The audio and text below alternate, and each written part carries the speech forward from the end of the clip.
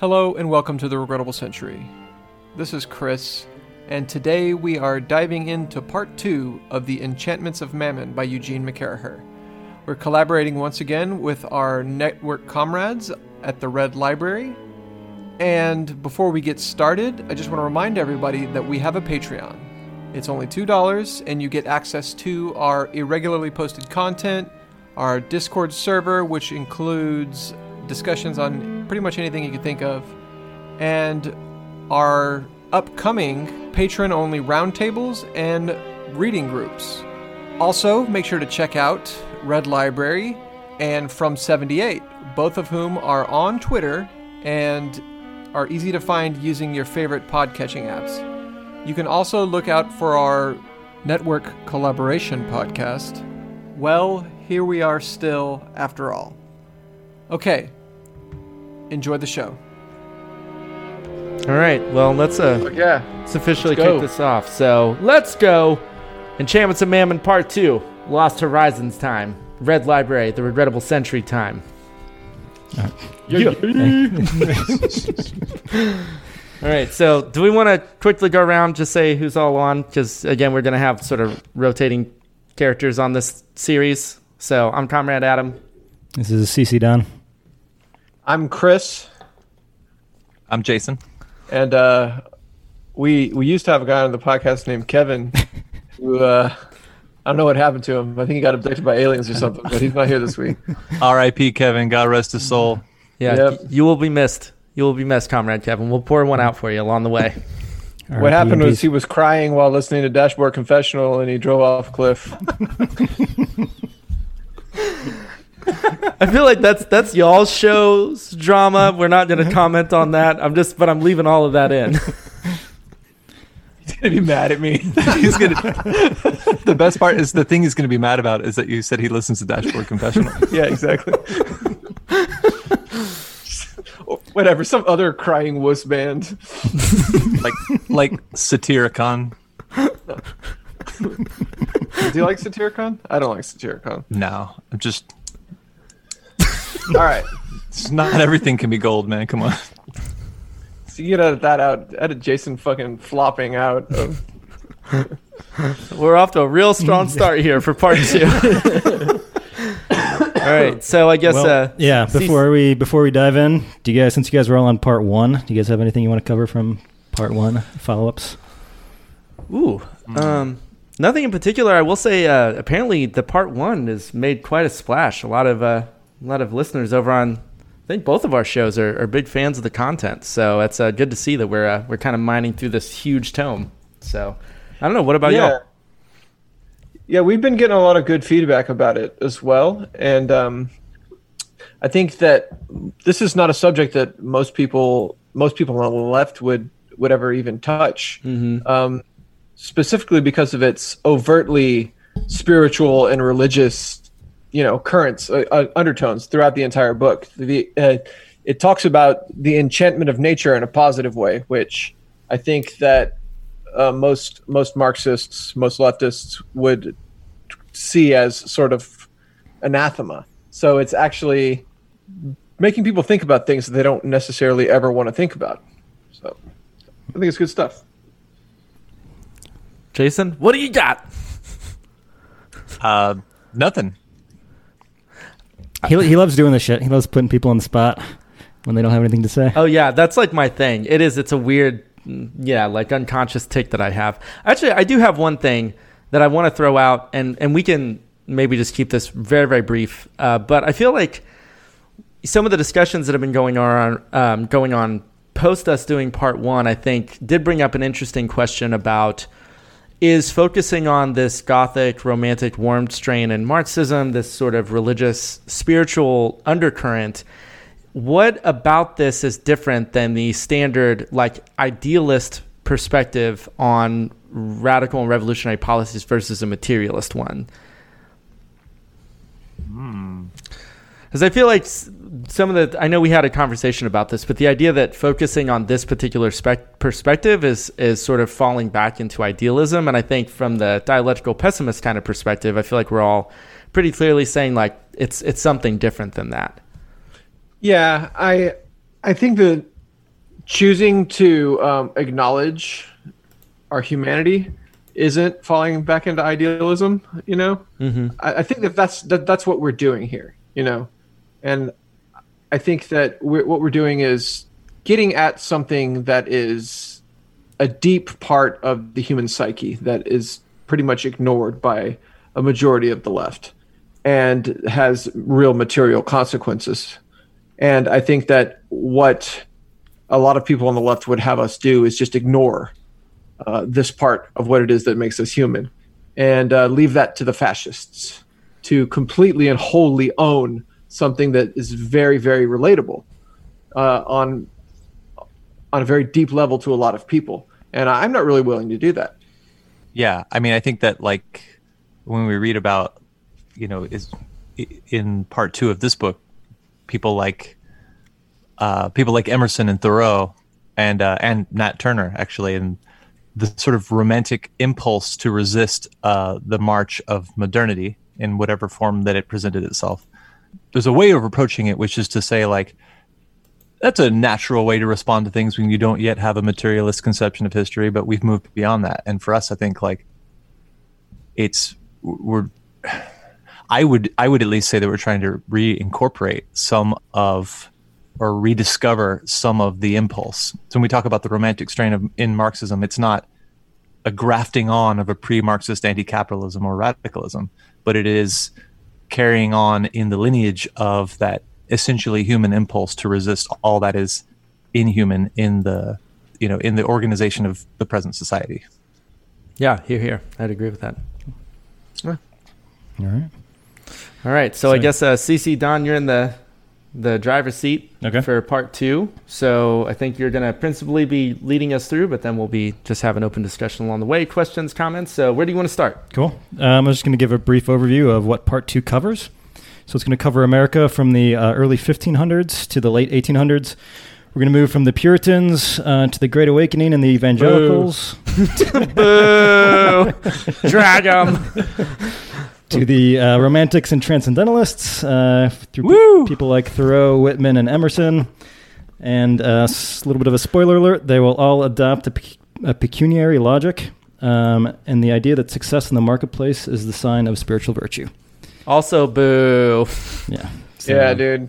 It's almost like that just indulging in any of that, like, Puritanism is like a fucking disease that just grows in you. Like a goddamn xenomorph. Yep. That's my idealist take on the germ of just Puritanism that infects you. All right, well, let's get started on chapter 4 then. Fuck yeah, let's roll. So that'll be where he covers the Puritans mostly. And he wants to talk about and says the first generation or two had a bit of an ambivalence or an aversion to market morality, but that faded rather quickly. And the idea of a social gospel of like love through commerce eventually gets degraded. And he kind of makes a comparison between a character named Robert Keene, who was criticized and brought to court by John Cotton and Winthrop for violating the, quote, bonds of reciprocal love and for following market logic too closely. And then McCarraher is going to say that basically in the future, the Puritans are going to follow this Keene much more than they're going to follow Cotton or Winthrop's ideas. And the gospel later, so this is after they've kind of moved past that first generation, that the gospel is seen to bring both eternal salvation, but also riches and protection from enemies. And these enemies could also be understood in spiritual terms that we're going to get to in a second. So I don't know if you guys... Yeah, that's an interesting, break from a logic of Christianity being a religion of the downtrodden and the oppressed who can really only expect persecution by becoming a Christian because, the world is against them and their only true reward is in heaven. To go from that, to what the Puritans are preaching takes this gigantic leap that, well, I guess it's not much of a leap. It's, as we've seen so far in this book and that we're seeing now in the Puritan era, it's like slowly compounding on itself. It's just bad theology just getting worse and worse and worse, and changing to fit the necessities of the economy as it's developing. The theology evolves to become the theology of the economy that is necessary for its furtherance along the road that it's going. Yeah, like one of the things that was running through my mind and has been continually in reading this book is the injunction in I couldn't remember where it was. I had to look it up, but it's the injunction in 1 John to love not the world, neither the things that are in the world. For if any man love the world, then the love of the Father is not in him. And I just think, how did y'all miss that for like hundreds of years? Well, it's not to do like some liberal gotcha stuff like, oh, he's not even a real billionaire because he won't show his taxes, right? But like, there is something that it's kind of like self-satisfying in being able to just like, oh, I remember the Bible, and without having to try at all, just like there's so much preaching against the Puritan prosperity gospel in embryo that this whole chapter deals with, or this whole section of the book deals with. Yeah, I mean, even Jesus' teachings talked much more about money than it ever did about sexuality in terms of evil or the negative effects. So it's always weird. Right. It's easier for the rich man to go through for a camel to go through the eye of a needle than a rich man to get into heaven. Yeah. That's one. Or like, woe to you, rich, for you will receive no reward in heaven, for you already have received your reward here. That kind of a thing. Yeah. Jesus mentions the rich all like a bunch and how they suck and they're not going to heaven. But, he actually never really mentions anything about like sexuality at all. Yeah. It takes Paul to talk about sexuality, and the word that translates into homosexuality in our Bibles just is a word for, having sex with children in Greek. So it's not even about homosexuality. Fun fact. Yeah. Yes, I am a better Christian than Thomas Morton. Thomas Morton sucks ass. I'm curious for part 2. I know we spent a lot of time reading quotes and talking about the sort of fiery writing style of McCarraher. Did y'all feel like part 2 was as quotable? I felt like I didn't kind of get it's still very good and like very dense and very sharp. I didn't necessarily feel like there was as many things where I was just like, those are mic drop moments, like every other paragraph. I had a hard time not just putting in a shitload of quotes when I was doing my notes. So, okay. It's not as quotable because it's not like, the Romantics. Yeah, that's fair. There's some good stuff in there, like by the Transcendentalists.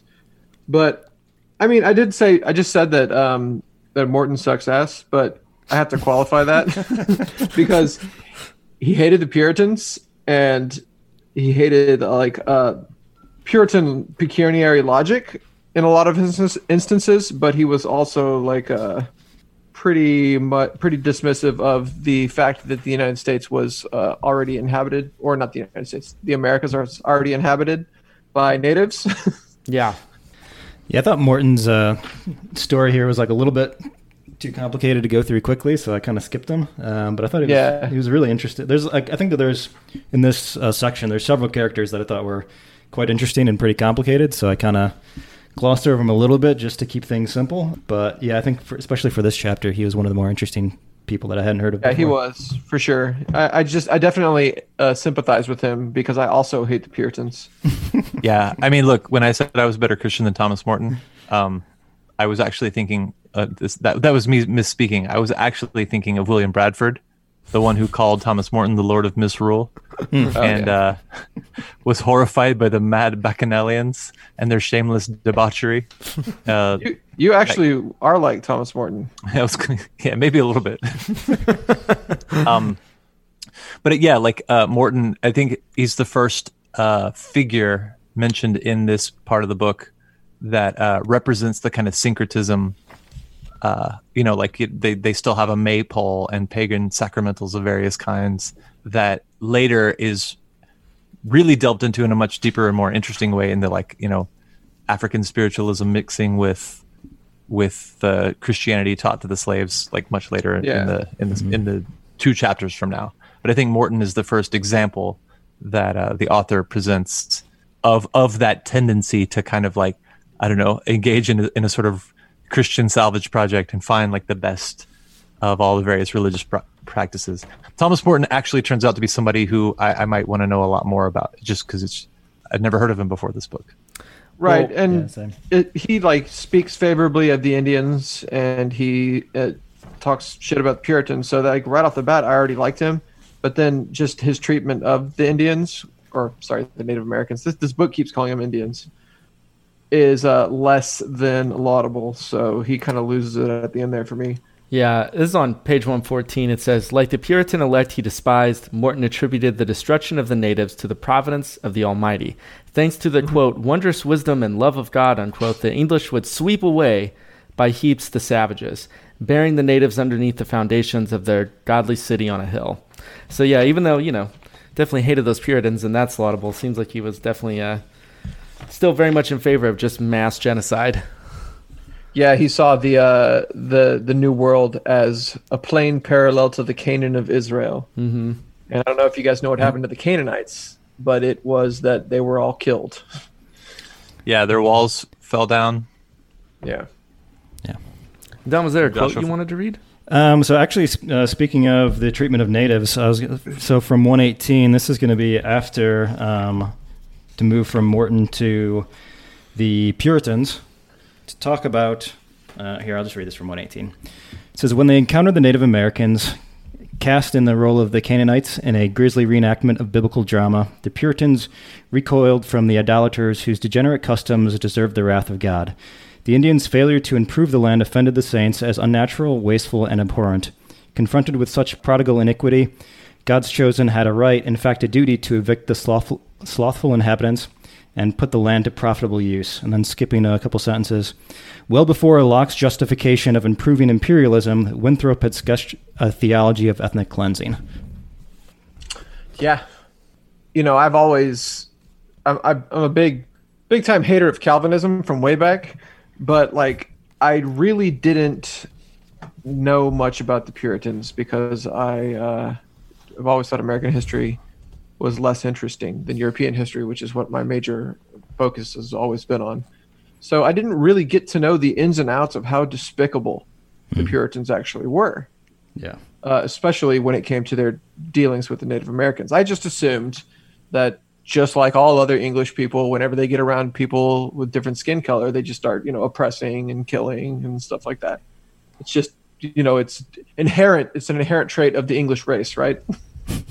Well, what's funny is the way that early American history, colonial history, is presented whenever you study it in like American schools, is that even whenever you have a curriculum that does teach the Trail of Tears, that's like a feature of post-revolutionary society, the westward expansion being like a consequence of industrial development and city life, and the need to like, this isn't the terms that you're taught it, right? But the implication is that like to sort of stave off class war, there's free land out west, and that's the reason why.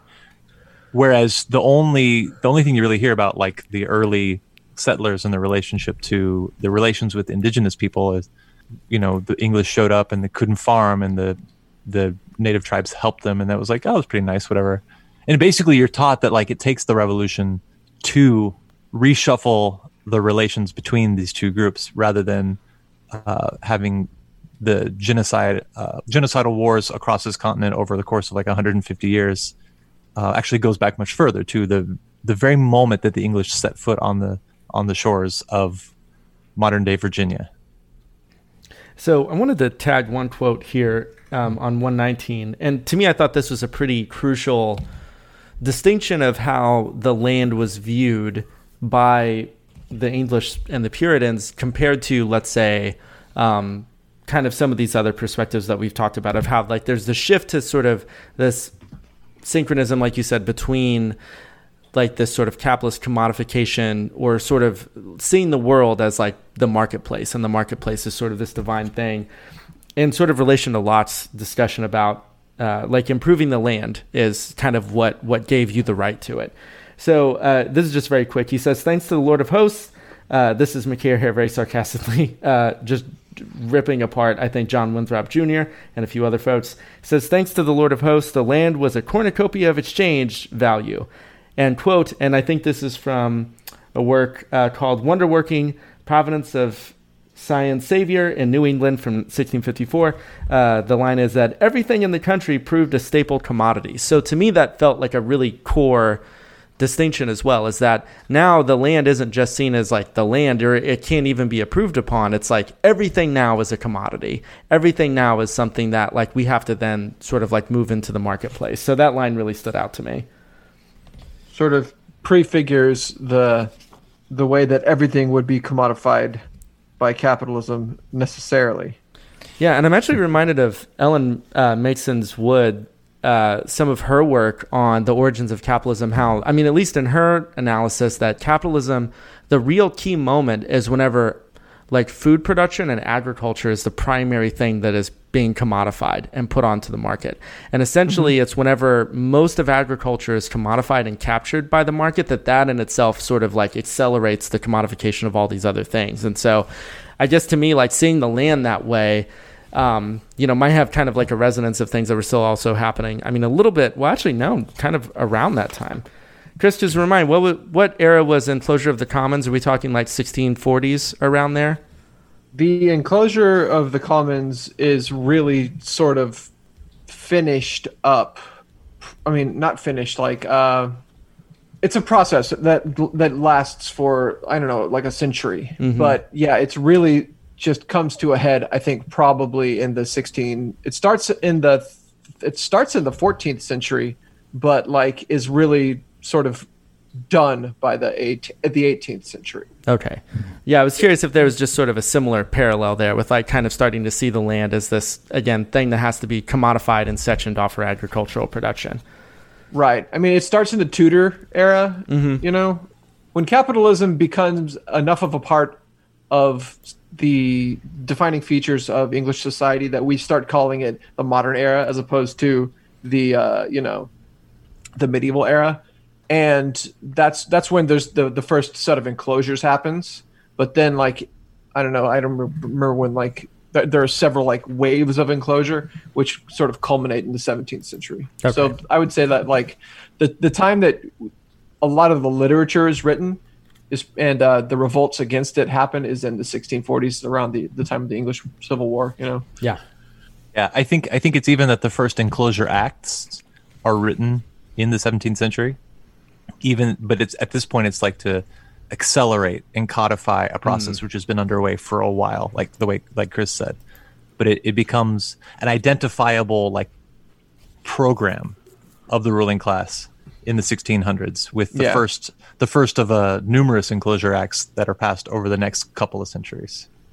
So real quick to finish up this chapter, he wants to, in addition to talking about both market logic that the Puritans are using and also the proto-ethnic cleansing, there's also a little bit of related to Winthrop and his like obsession with alchemy that prefigures the American obsession with technology and kind of proves part of McCarraher's point that this disenchantment was not necessarily a thing, that these people, and he ends the entire chapter with talking about the fact that these people in general are not people we would see as being disenchanted. They had all sorts of beliefs in magic and folklore, that those type of beliefs were pretty pervasive and common across all of society. So just kind of him further criticizing this disenchantment idea found in Weber. Yeah, actually, I found that really fascinating for a couple of reasons. For one, I wasn't aware of the pervasiveness of like folkloric kind of witchcraft and magic and things that you, in the sort of broad popular view of history, you imagine to be stamped out by around the period immediately following the Salem witch trials. You just assume like, oh, people are pretty hostile to that stuff. But, McCarraher makes the case pretty convincingly that this kind of like metaphysical culture that survives in the almanacs from the time. So, we're like, who is it? Nathaniel Whitman tells people to cut timber in the winter months, especially when the moon is in Pisces, because that's the best time to cut timber. And I don't think he does it so explicitly, but there's a way in which you can read this as making the argument that this kind of persistent enchanting of the world is necessary, or it's like the reason why there is the sort of magical belief in the power of money, because it's rooted in pre-capitalist modes of thinking about all sorts of things. And so it's not even just that like money and the power of money gets enchanted along the way. It's that it's introduced into a world which is still largely informed by an essentially magical worldview. So it's the last of the old and the first of the new. Like money is the transition between the two between these two worlds. It's interesting to me that in all of this, that he never mentions any of the fraternal societies like the Freemasons or the Oddfellows or anything, because with the removal of Catholic ritual comes the explosion of people being drawn to things like the Freemasons and other fraternal societies, where they engage in hermeticism and utilize alchemical symbolism and just re-add the ritual that had been removed from their lives by the Reformation. And it's interesting that doesn't get mentioned at all, and I wonder why that is. I know it's not like it basically just underscores that there's that ritual that was sorely missed by people. There's this book called Stripping the Altars, and I forget who wrote it, but it's all about the state of English Catholicism at the time of the Protestant Reformation, and how it was a magisterial reform that was imposed from the top down in pretty much against the will of everyone involved, from the middle layers all the way down. Like the English peasantry and the English common people did not welcome the reforms. They didn't welcome any of the things that came along with the reforms, like the removal of the days off for feast days. They didn't welcome the removal of the usury laws. They didn't welcome the dissolution of the monasteries and the dissolution of the nunneries and stuff like that. In fact, it was all resisted all along the way. And the people's involvement in the rituals of the church were sorely missed once they were gone. And so they found other ways to keep the echo of those rituals alive. One of those ways being through Freemasonry and other kinds of secret societies. And it seems kind of strange that he wouldn't discuss that at all. Well, especially interesting is that this is the chapter that deals with the revolutionary period as well. Right. And the role that the fraternal orders and especially the Masonic lodges play in the revolution, and so many of the figures of the revolution being members of Masonic lodges. It's a really bizarre thing to leave out. Yeah, do y'all especially because it was also the way they organized their essentially the business community made bonds within the fraternal organizations, and also revolutionary bonds were made within those organizations as well. Do y'all think it's possible part of the reason why he doesn't include that is because that sort of topic tends to be associated with more right-wing conspiratorial narratives about history? Because that was the first place I encountered those. Yeah, absolutely. I mean, that's the first place I encountered them as well, having grown up in a conservative Christian family. That's the first place I ever heard about Freemasonry, is how they worship Lucifer and stuff like that, when in reality it's a clearly Christian organization. Yeah. Yeah. Well, yeah, I mean, what? He also doesn't mention deism at all, which I don't know. It's kind of weird. It seems like that because he mentions we learn a lot about the Unitarian Universalists, who I always thought were just harmless hippies, but it turns out they're very much part of this whole pecuniary enchantment that he's so much against. Well, Don, before you move on to the next chapter, you mind if I tag two quick quotes I was interested in? So just in terms of, I'm tempted to quote Bruno Latour here and say the whole thing of like, we have never been modern, like that sort of enchantment sort of view of the world has kind of always been there. So this is on 120. He says still, and he's talking about Winthrop here. He says still his kind of alchemical and hermetic philosophy retained a hold on the Puritan imagination. As late as 1721, the Connecticut minister John Wise was arguing that by employing the, quote, lapis aurificus, is that right, Chris? I trust your pronunciation more than mine. What is the word again? Aurificus? Aurificus? Aurificus. We'll go with that. The lapis aurificus, or philosopher's stone, in our heads, we could turn matter into silver and gold by the power of thought as soon as any other people. The alchemical dreams of the Puritans foreshadowed later American hopes for a business millennium made possible by advanced technology, which we are going to destroy that whole perspective in part 3, which I'm going to lead, and I am so excited for. So are we moving on to the next chapter? It's going to do chapter 5, yeah. Let's do it, CC Don. I forgot something. I was going to mention this, and then Jason disappeared. But an incredibly important part of chapter 4 that we shouldn't leave out because it's going to inform all the rest of what we're talking about is the reason that the Puritans felt so justified in stealing the land of the Indians and kicking them off of it is because they viewed any land that was not improved as sinful. So if you had land and you weren't constantly improving it, then you were indulging in sloth. So They thought the Indians were always indulging in sloth, and they were pagans, and it was okay to take their land. So that's an incredibly important part of all of this whole type of pecuniary reason and the Protestant work ethic and prosperity gospel is the idea that improvement is next to godliness. Okay. Right. That's all. Good. Yeah, good stuff. All right, so for chapter 5, between 1790 and 1860, we have Protestant evangelicalism that spreads across the nation. So gone is the predestination of the Puritans and Calvinism, and I'm going to read this on 127. That's a brief description. It says, American evangelicals combined intense and often flamboyant emotionalism, an individualist and democratic ethos, and an instrumentalist conception of reason. With their zealous pursuit of souls through missionary activity, revivalism, and cross-denominational societies, evangelicals widen the scope of Protestant authority. I also think it's important what he says right after that. He says, I want to read that. Evangelicals achieved a cultural hegemony that could be every bit as coercive and exclusionary as the Puritan city on the hill, a moral establishment that Tocqueville registered when he observed that Christianity possessed, quote, more actual power over souls in America than anywhere else, unquote.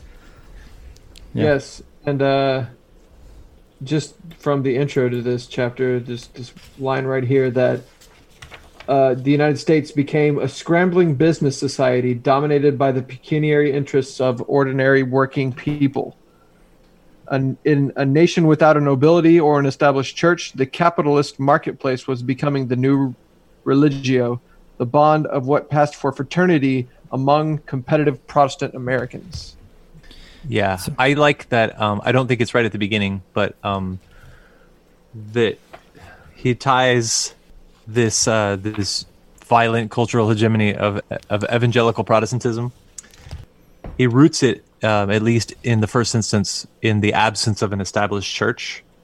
It's the freedom of religion that the worst kind of Christians were trying to find when they left England to come to the colonies is precisely the reason why they were able to dominate so thoroughly, right? And he even says that that the marketplace is what passes for the fraternal relations otherwise provided by the church and communion and feast days and all of the ways in which religion organized social life in the old world.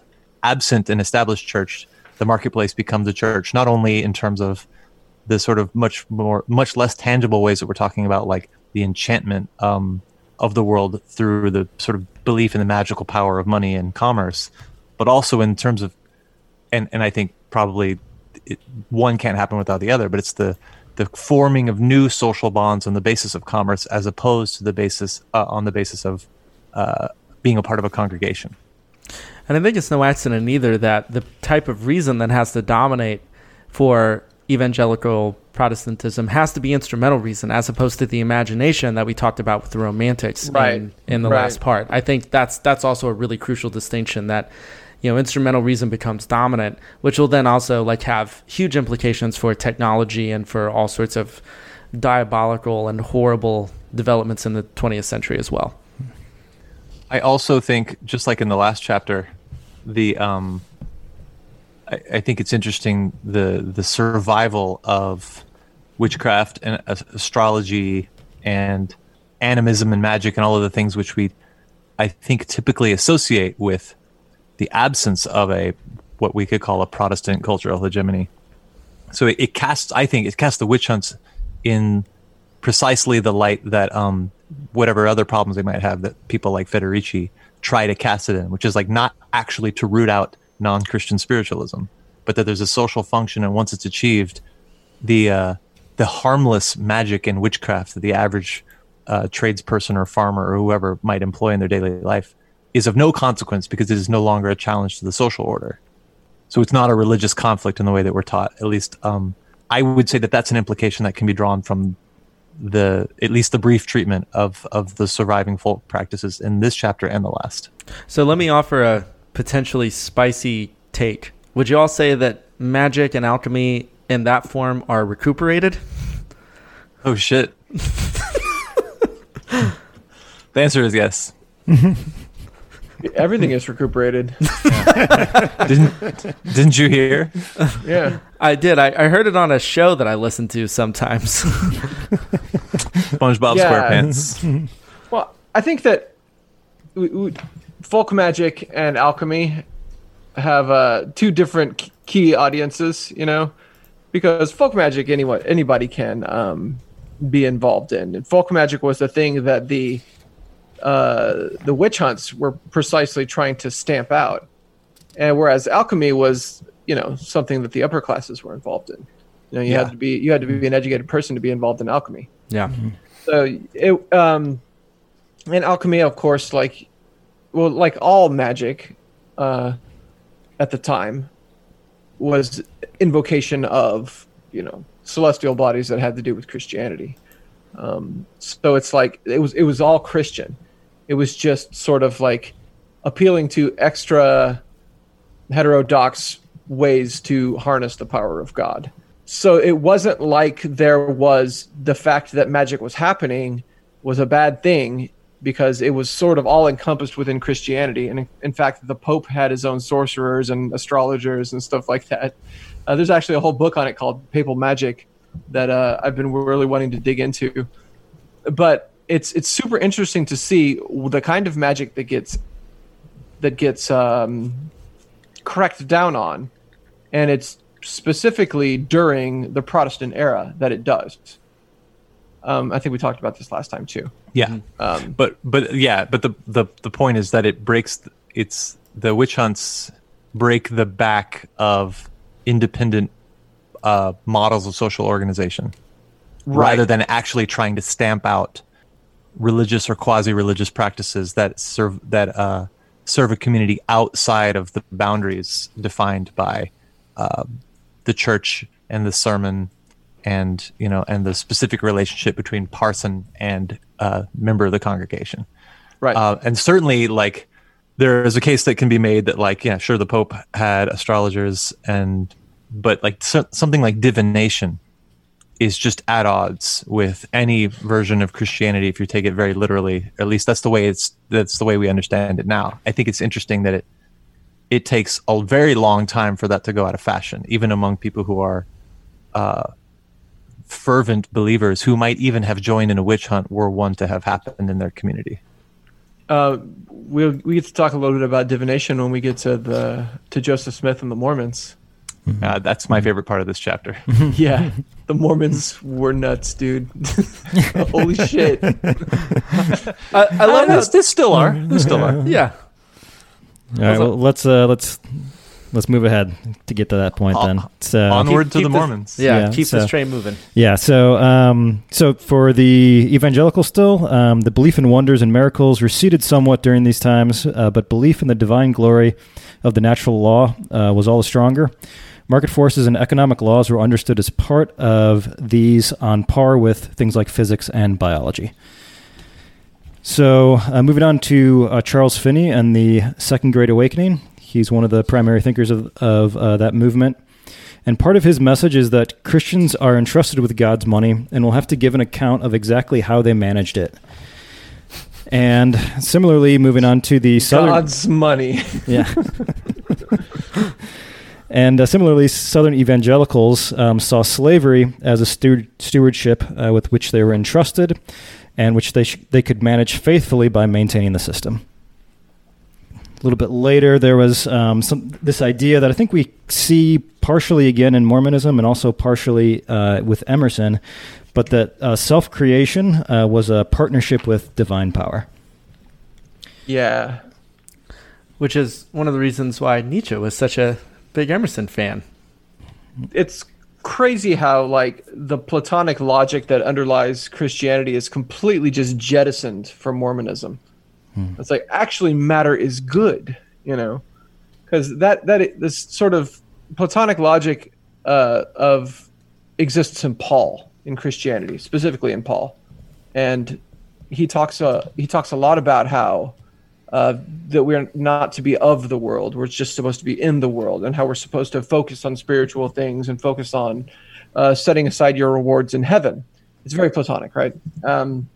And a lot of people posit that Paul got a lot of his ideas about spirituality and the spiritual world from the Neoplatonists, because he was a Greek educated. He was Jewish, but he was a Greek educated Jew that lived in Asia Minor. And some people say, Paul obviously came into contact with the Gnostics, or Paul obviously came into contact with the Neoplatonists because he imposes this sort of spiritual view onto Judaism where it doesn't exist previous to that. And it doesn't really exist in Jesus either, according to a lot of these people. So it's like we have a heavy Platonist component in Christianity that the Mormons just go like, nah, matter is good, actually, And guess what? You can also become God. Yeah. Yeah, I mean, there is some, I feel like in early Christianity, there is some idea of like embodiedness and material creation being somewhat good, though. Like, I don't think, like, definitely in Paul, I think you see, that separation. But I think in other sources, like, I think it's like definitely, I think you have like a little bit of both going on there at the same time, which is why I think you have a lot of difficulty with the church trying to figure out how do you understand the, divinity of Christ's body and stuff. So. Yeah, I mean, that's absolutely true. I mean, the Bible, the New Testament specifically, was written by, a dozen different people at different times, and it reflected the beliefs of disparate groups that would probably all hate each other, and it's all crammed together into a bunch of books that are supposed to agree with each other but don't. It's one of the reasons why I think it's so interesting and cool. It is interesting. I think when you start reading it through the lens of, these are all different books that all disagree with each other and have different ideas, it's a lot more interesting than when you're reading it in an orthodox way, that all of this is like a unified theology. But whenever I was in undergrad, I took a early Christianity course, and we had to look at specific verses from the Synoptic Gospels. Synoptic meaning that they agree with each other, right? They're synchronized, right? They run together, and point out where they disagree with each other very, very blatantly. Like, and then the way that we understand them, and as Christians, whenever we're like raised as Christians or whatever, is, this story and that story, we just run them together, and now we think of the cock crowing 3 times, or we think we sort of blend all the stories together and have one narrative of it. So if you watch the Jesus movies and stuff like that, it doesn't show the version of events as it happened in any one of the Gospels. It shows just a weird conflation of all of them. Right. And that's just the way it's understood. So whenever I got to college and I started reading the Gospels next to each other, I'm just like, holy crap, these are totally different. They disagree with each other completely. The narrative is not seamless. But yeah, that's sort of a digression. Sorry. That's all right. So I think he wants to. He has an interesting discussion of the first monthly business periodical in the U.S., which is called Hunt's Merchant Magazine, and he says it seamlessly blended business reportage with moral instruction and religious pedagogy. And sounds like the most boring magazine ever. So evangelicals also embraced an enchantment of technology and saw things like the railroads as a form of spiritual or moral progress. And let me have a quote on 140 I was going to read to do with development of the ideas of manifest destiny. By the middle of the 1840s, the predestination of the elect had evolved into the manifest destiny of all. The Puritan errand and the liberal empire became the quest for evangelical dominion. Alongside clerical economists such as Francis Wayland and Henry Carey, ministers such as Lyman Beecher preached an evangelical gospel of empire. And manifest destiny was not only just over the continent, but over the entire world. And there's like a quote about the white democracy aimed at the industrial conquest of the world. That's at the bottom of 141. And then we... Yeah, it's... Oh, go ahead. So it's interesting to see that, even as early as Jefferson, you've got not just looking westward towards, joining up with the Pacific Ocean, but looking at Cuba and, other colonies of the European empires as being the next steps for, the United States to start conquering. So from the very, very, very beginning, the United States has had on its mind an imperial project. I think something that you'll see too whenever we do our episode on the Dulles brothers for our Revolutionary Politics in Central and South America series is one of the driving tenets of their whole philosophy of the world was exactly this sort of like missionary zeal combined with American empire. And those, Alan and John Foster Dulles, their perspective on that would come to shape in horrible ways, like U.S. foreign policy and invasion and empire for, most of a century. So, I mean, it's interesting to read here that you're seeing sort of these early developments of what was eventually going to lead to, I think, a lot of the things we see still happening in the 20th century. Yeah. Right. And we'll also see the basis that is laid in Mormonism for just the Mormon zeal for joining the CIA and fomenting coups. Yeah.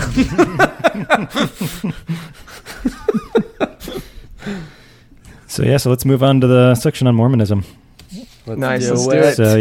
We're coming, Mormons. So Mormonism, which is developing at this time, had similar, if not even greater, emphasis on the link between material success and godliness. Like the Puritans, the first generation embraced a form of communalism that contradicted or counteracted market forces, but this tendency faded very quickly. And the Mormon doctrine that matter was eternal meant both that first, that matter, the material and spiritual were closer than in Orthodox Christianity, and two, that God himself was an entrepreneur who would take things that they found and improve them. And this was the model for, Mormon adoption of, wholesale adoption of market logic. I don't know why. Whenever I think about God as entrepreneur, I just see Roger Stone in a top hat. It's a very horrible image to have. So I was interested. I didn't know this, and I know a little bit more about Mormonism than just probably the average person on the street. But I didn't know that they don't believe that God created the world ex nihilo, out of nothing. That I didn't know that matter was already there, and God improved it, and was previously just a regular ass dude, and then that's how he became God, was by improving the world. He came across the matter that made up what could be the universe, and he sowed seeds of stars and planets, and he plowed it, and turned it into the universe, and reaped the rewards, just like any white man can do after taking land from the Cheyenne or the Sioux or whoever's in your way. I did know that that Mormon heaven is basically you get to be the god of your own planet, which should still blow everyone's mind every time they hear that. But I didn't realize that the god that that they worship is also just, a regular dude that just, got really good at entrepreneurship and became God. Yeah, he bootstrapped himself into success. Into becoming God. Yeah. So I was going to read this quote on 148. This is, I think it's starting, McCare is starting with a quote from Smith. You have got to learn how to make yourselves gods, Smith admonished his followers early on. As one of his chief disciples, Lorenzo Snow, put it pithily, quote, as man now is, God once was. As God is now, man may be, end quote. A man, this is still McCare, a man makes himself a god, Smith taught, quote, by going from a small capacity to a great capacity, from a small degree to another, from grace to grace, from exaltation to exaltation, end quote. I mean, for me, I hear that, and it's not hard to just take the next leap and say, you make yourself a god by vertical and horizontal integration in your industry. Like, that's the next thing that I hear in that line. It's all there. It's all right there in the very beginning.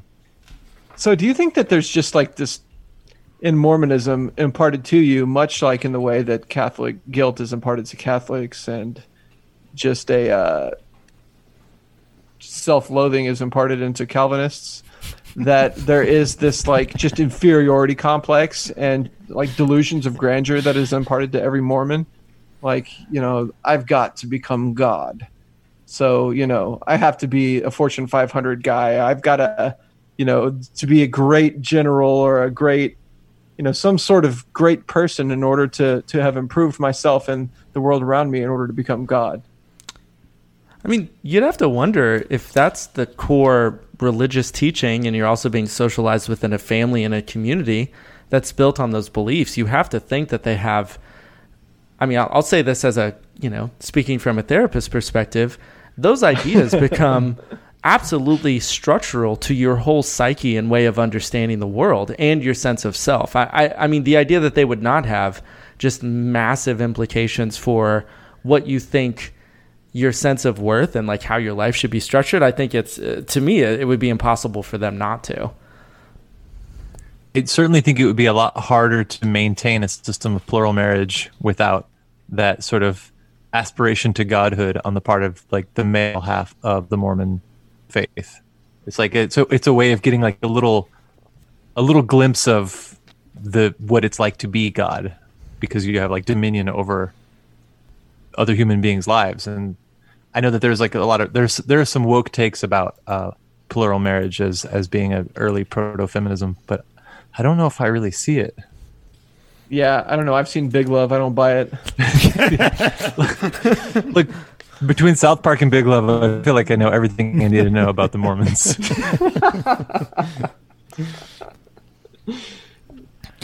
No, I did really like this because I have always thought of the Church of Latter-day Saints as thinking of its self-conception as being Christian. And this quote by Brigham Young in 1871 that says, "We differ from the Christian world in our religious faith and belief, and we do so very materially." That was a big shock to me. Like that really actually illustrated how little I learned about the Mormons from South Park and Big Love. Right. Like I always assumed that the Mormons had some kind of like shared salvation perspective. Like, Protestants, the less repulsive Protestants, don't think that all other Protestants and Catholics are going to hell. Catholics don't think that everyone who's not a Catholic is going to hell. In fact, if you really get down to it, Catholics barely think anyone is going to hell, if they think anyone's going to hell at all. But like Mormons are like, no, if you're not a Mormon, fuck you, you're going to hell. Yeah. What? Also, just in terms of interesting theology, I don't know how much this can contribute to any really important understanding of things, but this idea that the Holy Spirit is a spiritual fluid that pervades and unites all material substance in the cosmos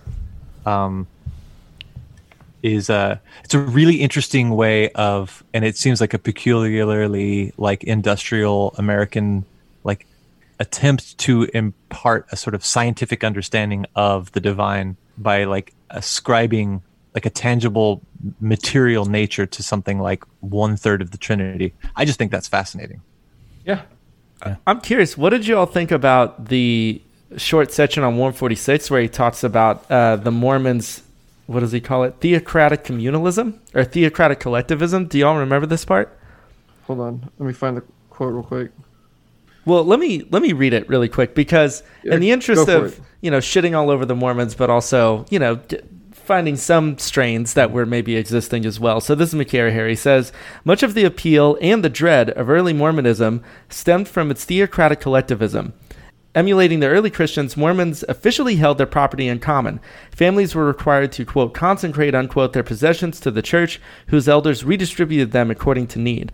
The Book of Mormon traces the origins and laments the evils of inequality. The fall of the Nephites, the ancient Hebrews who journeyed to America and comprised the continent's aboriginal residents, commenced when they began to be divided into classes, and that's actually from the Book of Mormon. Later critics of Mormonism, that might be all of us on this podcast right now, as well as later Mormons often downplay or overlook this communalist ideal of the Latter-day Saints.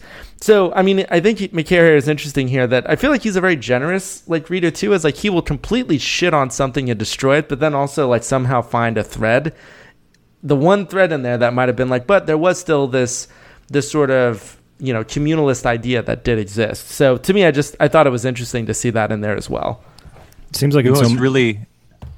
Oh, go ahead. I was going to say, it seems like in so many of these, they start off the first generation or two is communal or attempting to overcome the market, and then that just falls away after that. Yeah, and I mean, just to finish off that paragraph, he says, though hardly egalitarian and certainly short-lived, Mormon communalism reflected a desire to eradicate the capitalist market, forsaking the lucrative agony of competition for love and mutual aid. So yeah, I guess that's what's interesting, right? It's usually those threads are very short-lived, and they're not perfect by any means, but they're there.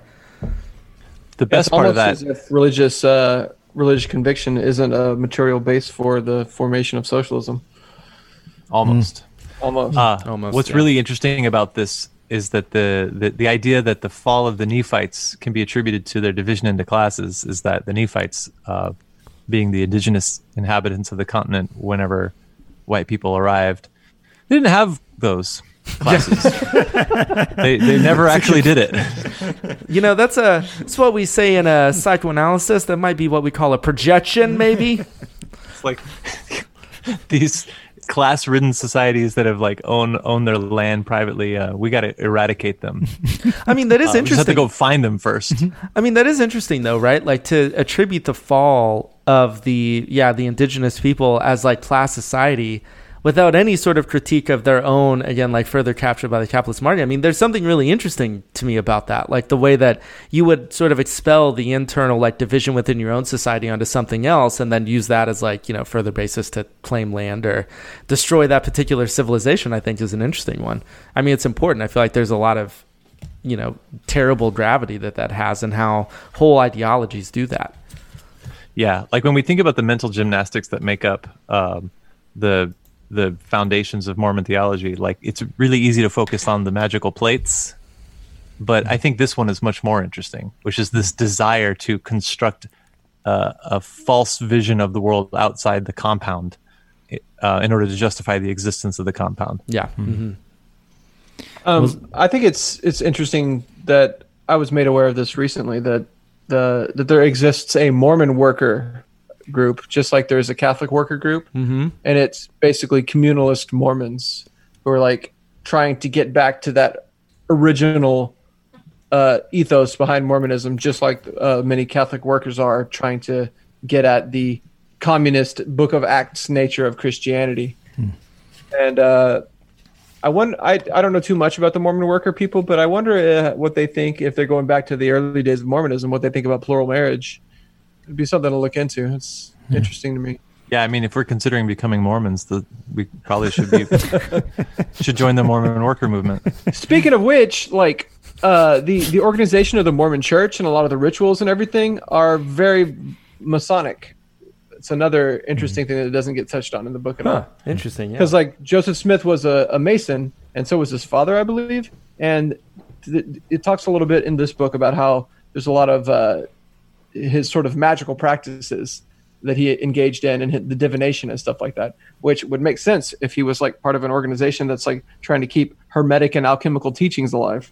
I like how we're doing a symptomatic reading of the text and now just focusing on the things that are systematically obscured or deleted out of the text or left out. I think it's very, I think, a super productive way to read it.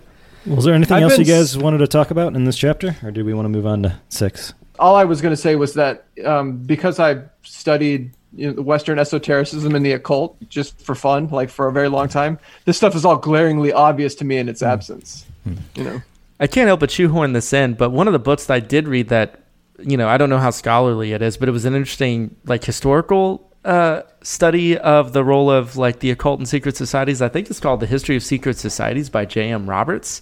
Anyway, I read that book like years ago and it really stuck with me. So for what that's worth, if anyone's interested to read that book.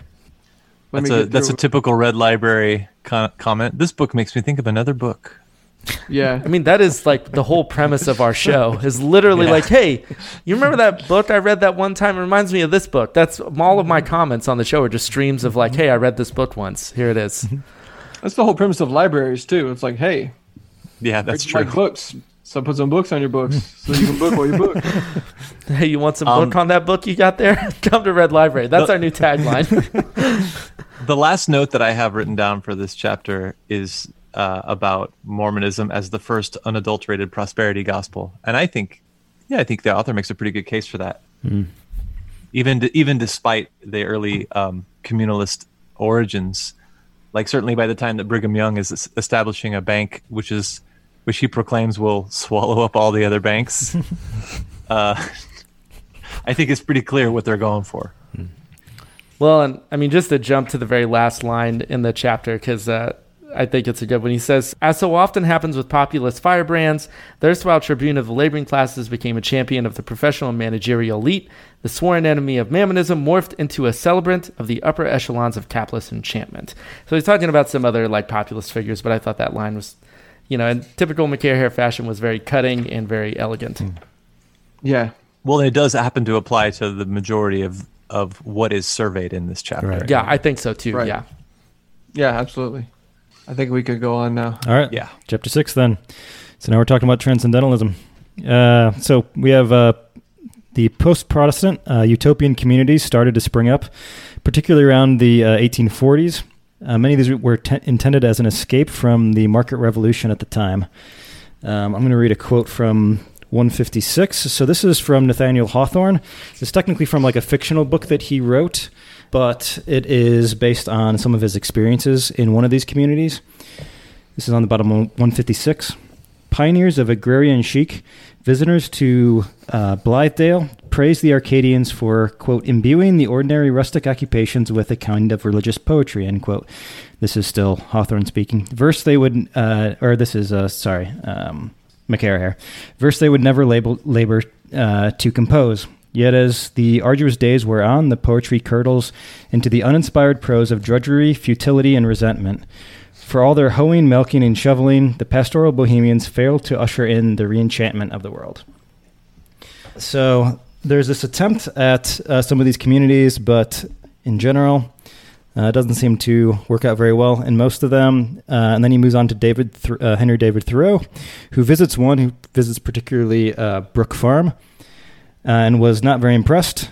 In his own retreat, he continued to be critical of the market logic, but McCarraher has a nice quote here that says, on 158, yet Thoreau's personal dissent was memorable but unavailing, as individual nonconformity could achieve little when disconnected from any broader collective purpose. So I have to tell you, I love this. I love all of this because I read The Transcendentalist really heavy, like a long time ago. But there's something here that reminds me of us talking about negative identification on the Lost Horizons episode, about how a lot of, sort of like bourgeois intellectuals would, be very critical of capitalism and then would want to sort of like immerse themselves in like the working people and the poor, and then would just become horribly disenchanted because they weren't they didn't match up to this ideal they had of this sort of like nobility of suffering and labor. And there's a line at the bottom of 156 that reminds me of this. He says, I guess talking about the Arcadians and the Blithedale Romance from Hawthorne, he says, they also quickly discover that the liturgy of labor is a sweaty and grueling ritual. Quote, the clods of earth, which we so constantly belabored and turned over and over, were never etherealized into our thought. Our thoughts, on the contrary, were fast becoming cloddish, unquote. So correct me if I'm wrong, CC Don, but my impression kind of about Hawthorne's work here and Thoreau is that in some ways, like, they sort of idealized like this sort of like individualist, like return to nature, like resistance to capitalism, but we're just horribly like divested of that illusion whenever they actually did it. Yeah. This one quote here says, intellectual activity is compatible with any large amount of bodily exercise. The yeoman and the scholar are two distinct individuals and can never be melted or welded into one substance, which, as a person that grew up doing manual labor, and before I went to college, that's all I did. After college, that's what I did. And only recently have I stopped. I could have told you that, you know? After working in a 130-degree attic for, 10 hours, it's not very likely that you're going to go and read and write down your thoughts about it. You're probably likely going to just be exhausted and fall asleep early. Yeah, it's funny that's a revelation to someone. Yeah. Man, when you get tired, it's hard to do intellectual work. But it is. So I think moving on from Thoreau, he wants to talk about Whitman a little bit. And Whitman. I just wanted to say one thing about. Oh, yeah, sure. No, go ahead. You talking, like moving us on, always prompts me to remember the thing that I was just about to say. No, is when Adam said that he was messing with the transcendentalists real heavy for a while. How old were you? That's I wanted to bring that up. How old were you? I believe I was 22, 23. Yeah, something like okay, because I did too when I was like 19 or 18. I remember being in college and being like, well, I guess I'd got to, go read some Walt Whitman and Henry David Thoreau, because it was just like, that's the white guy rebel that it's acceptable to be into. Whoa, like shots Thoreau, fired. Shots fired, Chris. Come on, what are you doing here? We're all friends here on the shows. No, I mean, I was into it also. It's good stuff, but you have to also remember that Thoreau withdrew from capitalism and withdrew from modern society to go live in a place that his parents owned and paid taxes on. And he would like go and have his clothes washed, and like his mom would bring him sandwiches and shit. Yes. That kind of communism is not for the many. I used to know a guy like that. He was really into leftover crack. Shots fired at Wookiees.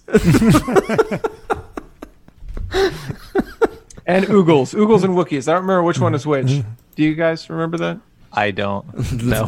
I do like the idea of transcendentalism as an American branch of romanticism. I just think that, like, I'd never really thought about I'd never really thought about this enough to have recognized that or have to come to that conclusion myself. I will say in my defense, as a 22-year-old acceptable white guy rebel, I think that is precisely what drew me to it. And reading McCarraher's work now, it contextualizes it in a way that I think at the time, either I was very subtly picking up, or I just honestly just didn't even really give a shit about, because at the time I was a musician, and I think the romantic impulse is what drew me to a lot of it. But it's an important corrective for me now, like reading this to sort of fill in that social, political, economic, contextual background and understand, there was a reason why I was drawn to this, and yet there were a lot of things going on with it that I just had no awareness of. But it's important to learn that now, I think. I remember picking up Civil Disobedience and wearing my Che Guevara shirt and like sitting conspicuously in like a coffee shop, like reading Civil Disobedience, I was reading my copy of Infinite Jest and was leering at you probably because it could have been in the same coffee shop. Oh man, y'all remember going into places and being able to hang out in them? God, Ooh. Dude, I miss hanging out in a coffee terrible. shop so bad. I know. Yeah, Don hates it, but I definitely miss it quite terribly. Yep, absolutely. All right, so for Whitman, on the other hand, thought that markets had a moral value and material accumulation was necessary for both democracy and human progress. He doesn't spend a ton of time on Whitman. I don't know if you guys wanted to... He spends a lot more time on on Emerson after that, so I don't know if you guys wanted to hit on anything with Whitman before we hit Emerson. Let's see. Whitman is another one that starts out good and then just gets real capitalist. Yeah. Yeah. Let's see. What did I write down for Whitman? Whitman identified the grandeur of God with the blear of trade and toil. His cosmology of capitalist enchantment is most vivid in his Song of the Occupations, where he describes a world of enlivened objects as an affable and generous place, an animate world, a beloved democratic community of people and things. And then it goes through the poem here, which I'm not going to read. Thank you for that. About how, but I will read this one line. When the minted gold in the vault smiles like the night watchman's daughter, which kind of like grossed me out. But Yeah, it's a little That's creepy. some real creep shit there. Yeah, it's creepy and it's very, very pecuniary, so it double shitty. Yeah, Whitman's canceled. Walt Whitman's canceled. Sorry. All right, so if we want to move on to Emerson. Emerson, let's do it. So there's actually quite a bit, several pages in this. I'll try to go through them quick, but you guys can definitely stop me when necessary. So the boundary between the material and the spiritual is erased under Emerson. Nature is divine, and basically at first Emerson wants to challenge the power of commerce and money. Economy could be a sacrament, but only for improving conditions and for helping others. Gifts and not commodity was the proper template that he saw. But later Emerson begins to embrace the full logic of the market and commerce. The world is a market, and we must embrace it fully. It is the way that we can participate with the universe.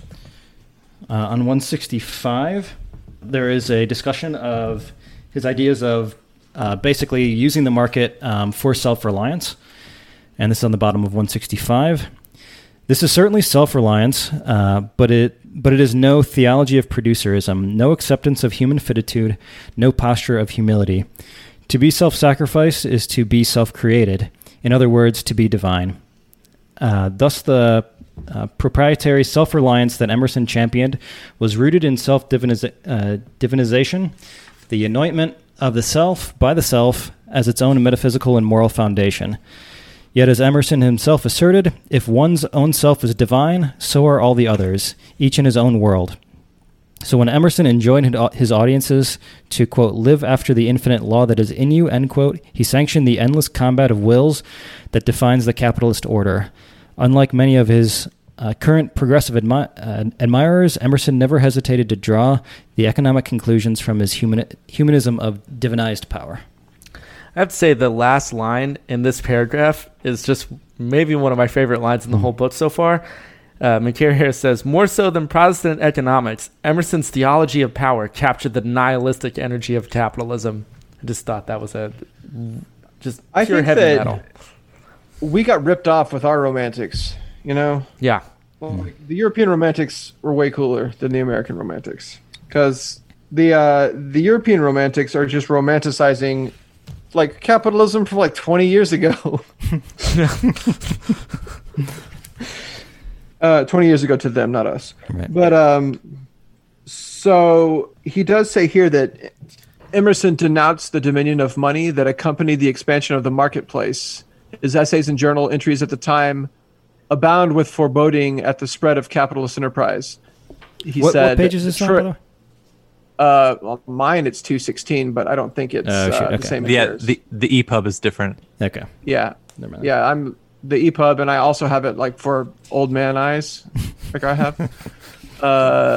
The trail of the serpent reaches into all the lucrative professions and practices of man.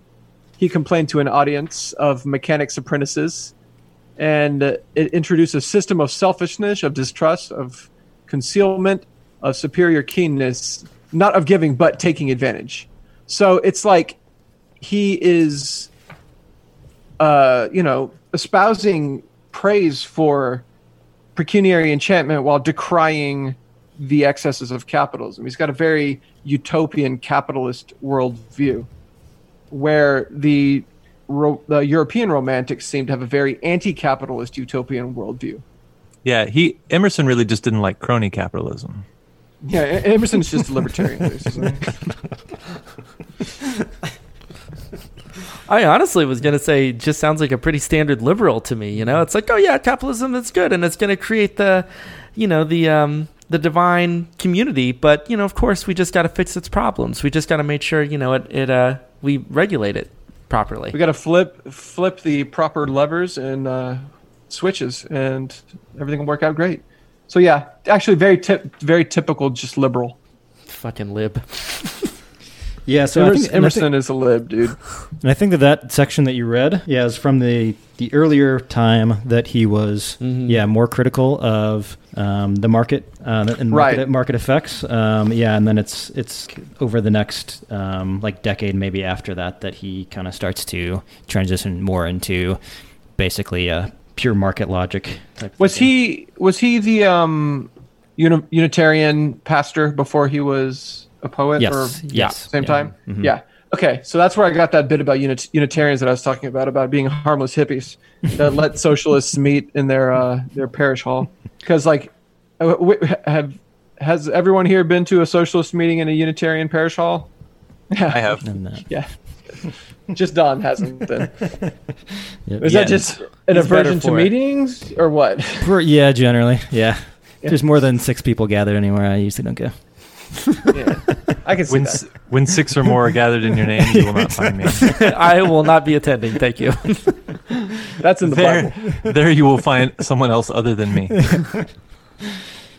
Don 3:16.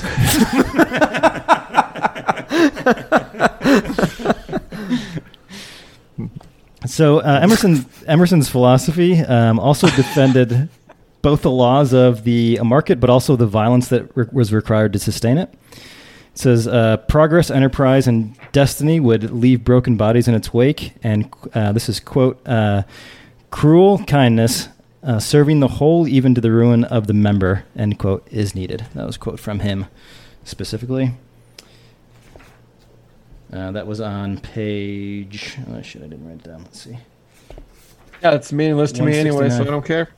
169, I believe it was. Nice. Yeah, 169. Well, Zach De La Rocha says that your anger is a gift.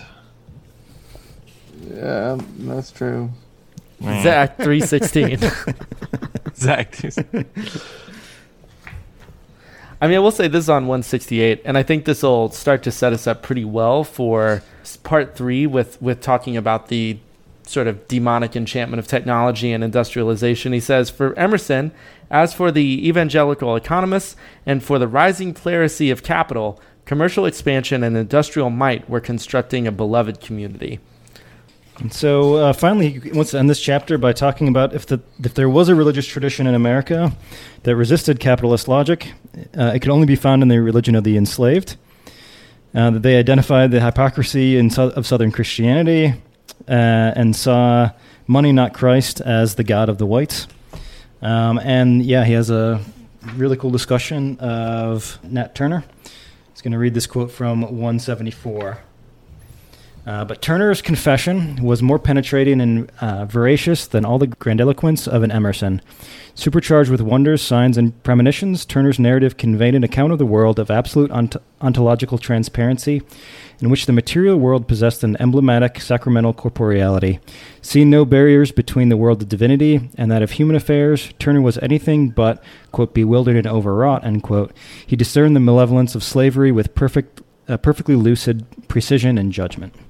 Yeah, actually, that theme of there being no division between the material and the metaphysical or the spiritual world seems to be the key to whatever radical, progressive, forward-thinking substance that has existed in any of the kind of like millenarian Christian traditions from the previous section of the book and to this one. It's the refusal to demarcate between the two. And that there's an undercurrent of that just flows through Catholicism as well, which is why so many millenarian movements come directly out of Catholicism, I think. And when I was reading Nat Turner, I'm reminded a lot of like John Ball or Savonarola, who are like very, very much theologically informed with their revolutionary zeal, you know? Yeah, I'm trying to find the part. I wrote the note that it was the slave's hope for paradise was political because it was religious. Yeah, it's on 172. But it's better in the book than it is in my notes. But yeah, like I just got to say that reading through this part made me want to read more about Nat Turner, especially when he's being interrogated by what's his name, Thomas Gray. Yeah. And he's like, you thought you were gonna launch an insurrection and emancipate the slaves, right? But don't you see you've kind of made a mistake? Don't you see you're wrong? And Nat Turner's response is to say, well, wasn't Christ crucified? And it's just like, that's fucking baller right there. Yeah. And that illustrates what I think is an older Christianity. The idea that who they call the athletes of God, like the Christians who devoted their life to sacrificing themselves for other people. The martyrs of the early persecuted church who would gladly be thrown to the lions or be tortured and killed in order to save other people, or in order to just to display their devotion to Christ. And how markedly different that is from we got to exterminate the Indians because they're not being capitalist enough, and that pure early, just kind of suicidal Christianity, but pure and early Christianity is taken up by Nat Turner. He gets back at that early Christian ethos. And when I say it's kind of suicidal, because a lot of early Christians did actively seek out martyrdom because they wanted to emulate Christ. I don't think that's what Nat Turner was doing. I think Nat Turner was sacrificing himself because he hoped to, free, to help, to play a part, to be a little bit of the manure of history, right? In freeing the slaves in the South. I think one of the things I really love about this section on Turner is the way it does try to tie up threads of how there is this undercurrent, this tradition. McCarraher says, Turner's revelations raise the iniquity of slavery to the level of cosmic outrage. And I just have to make sure that the phrase cosmic outrage is said on this episode. He continues, they recall the epiphanies of medieval millenarians, Gerard Winstanley, and the romantic adversaries of Mammon. And then he goes on to say, Turner's affidavit of transcendent barbarism and redemption was perhaps the most powerful and disturbing testimony of slave romanticism. So I also wanted to kind of just connect one dot here that I'm curious what you all think about it, and maybe we'll have to save this for another episode. But I couldn't help but think about Nat Turner and this romantic anti-capitalist tradition, and also think about Benjamin and the idea of divine violence, and how that is still a concept that a lot of people wrestle with and don't really know how to make sense of, is, this idea that there could be a kind of violence that somehow seeks to restart the engine of history, or seeks to cut through in a way that I think is still very difficult to grapple with. And I mean, it's kind of under theorized in Benjamin too. But to me, I just think it's interesting to think about Nat Turner and Walter Benjamin as part of the same tradition. To me, that seems really important. I think we could definitely do an episode one day about Benjamin's critique of violence. Mm-hmm. Yeah. And I think that we could draw from Nat Turner, Frantz Fanon, striking at power, striking at the law to strike a blow for justice. Yeah. As I think, we never, even in Augustinian just war theory, you have the idea that violence is anathema, it's bad, unless that violence that is done will keep more violence from happening and will protect people who would be harmed by that violence in the future, Mm-hmm. And that same sort of thing as violence against injustice is not really violence. That is definitely something we could go off on a long ass tangent about. Yeah. Well, we'll put that on the stack of the 50 other episodes that we're going to do together at some point. So, Yeah. well, All right, so I had some questions. I don't know if you guys are ready to move on to some of those we could talk about. Hell yeah, Sure. let's do it. Okay. So, I don't know how long these are going to take, but we'll see. So first I was going to say that I think McCarraher is obviously challenging the narrative of disenchantment. He seems to want to eventually end with an idea of capitalist enchantment. Along the way, he kind of points to things like divination rods and alchemy as proof against this disenchantment process. Do we think that this is a fair assessment to call these things enchanting, or I guess I don't see that much of a.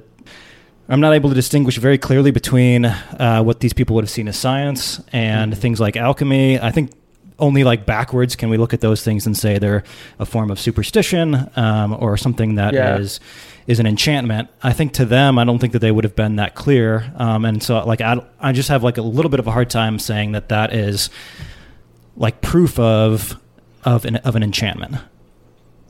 Well, and even if it is, I would say it's a lingering holdover of the previously enchanted world, rather than, I think, proof of his thesis of the misenchanting of the world. Yeah, the persistence of folk magic in spite of scientific and technological progress and the marketization and commodification of things, to me, just shows the tenacity of the human spirit when confronted with the utter inhumanity of capital's drive to disenchant everything. What I think is much more useful in proving his point is the survey of Mormonism, the sort of survey of monetary, the kind of magical properties of money, and funny enough, I guess it's because it's not mentioned here, but the whole idea of the invisible hand of the market is the reason why things happen. It's quite magical thinking, and it is new as of the period that is the epoch that is sort of being birthed at this point in history. Right, and assigning a logic to the market, and thinking of the market as an entity that acts of its own volition, necessarily gives to it the same sort of power that a trial by combat would. God decides how things are going to move. God is the one who is behind the invisible hand of the market. So if ventures are met with profitability, that's the hand of God moving the market this way or that way. In the same way that if two people fought each other and one killed the other one, that's obviously God coming down and on the side of one over the other. So it's the same sort of superstition that was decried as a pagan and pre-Christian and part of popery and Catholicism that is actually being used in the justification for the market. So that, I think, is where there's a much better case that is made for the re-enchant or misenchantment of the world. Yeah, because that's part of Puritan theology there, So actually, I mean that, and this is kind of where I was also going with this question as well, is I don't know if this is too basic or not, but I don't have that clear of an idea of exactly where the lines between enchantment and disenchantment are drawn. And that's kind of one of the problems that I've had through some of this book is something like alchemy. I mean, alchemy and chemistry, I think, especially in the early stages, are essentially indistinguishable. But even looking at something like the logic of, I don't know if we want to talk about today, what would distinguish something like belief in, is science and the belief of science and enchantment? Is it just when it comes to the market that we would call it a misenchantment?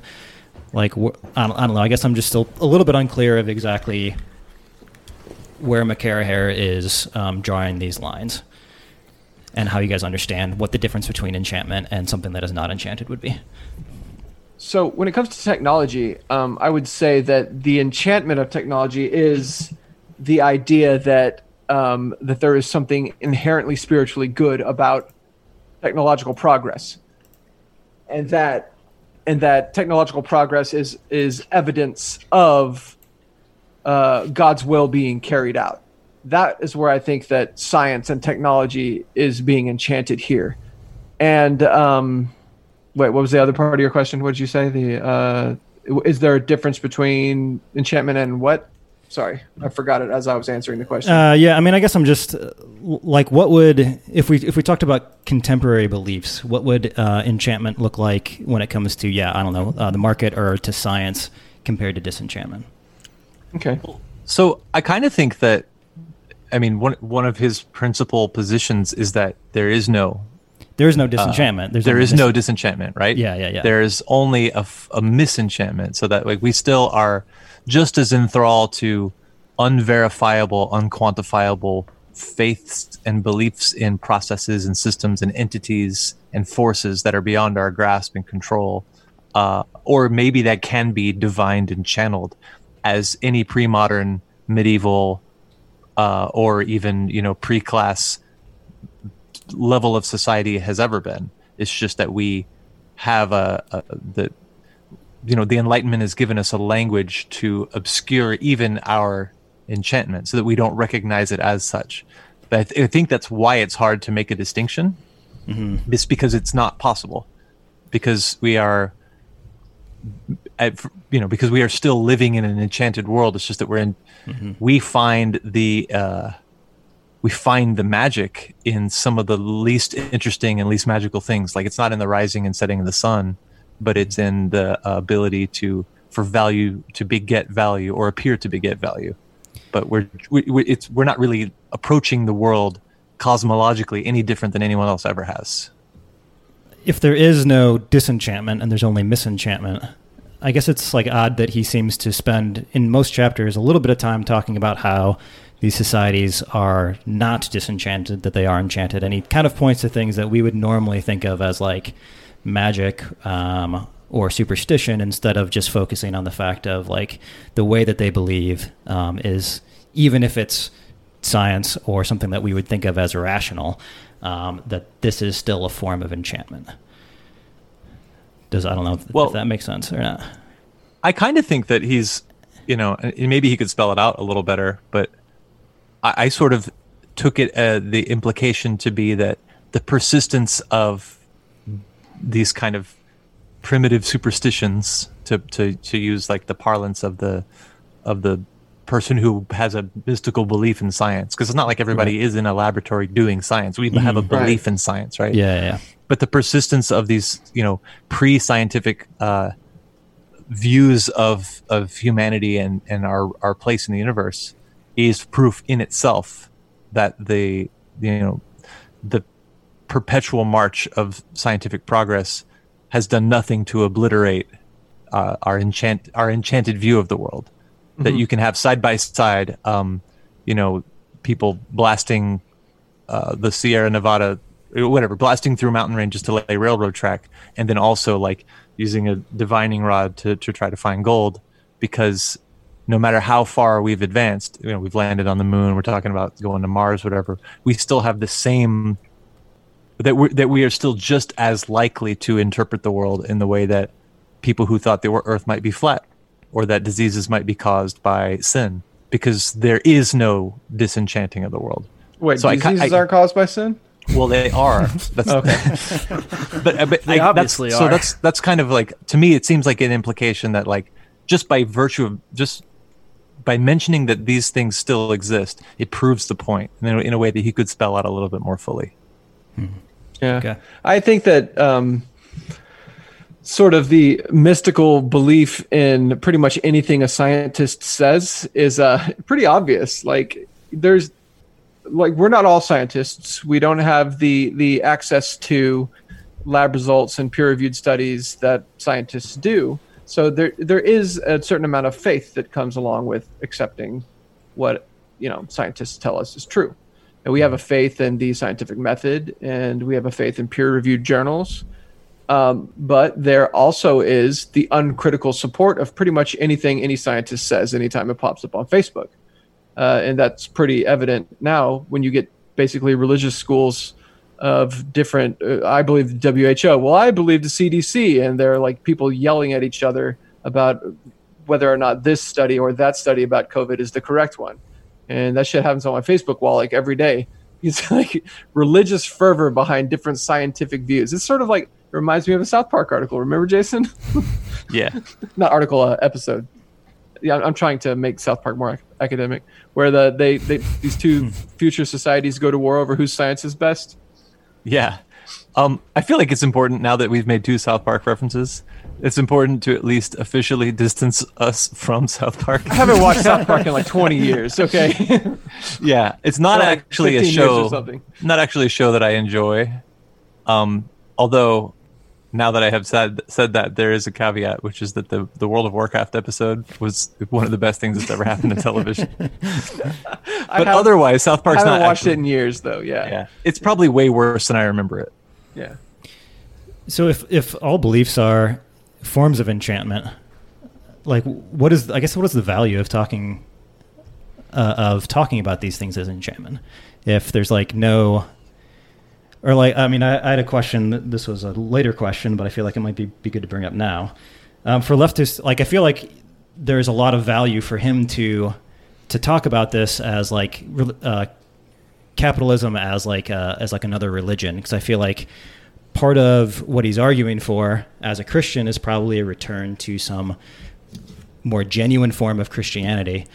As like a leftist for leftists who aren't Christians, like what do we think is the value of identifying capitalism as like a different religion? And if we're talking about all things being able to be, or all things are enchantment, I mean, wouldn't communism or Marxism be just another also enchantment as well? I guess it's just like, it's hard for me to, I think it's a great history. I find it very fascinating. I'm just curious if there's some degree in which I feel like if you're not a Christian in the way that he is, the value of the narrative he's trying to say maybe isn't quite the same.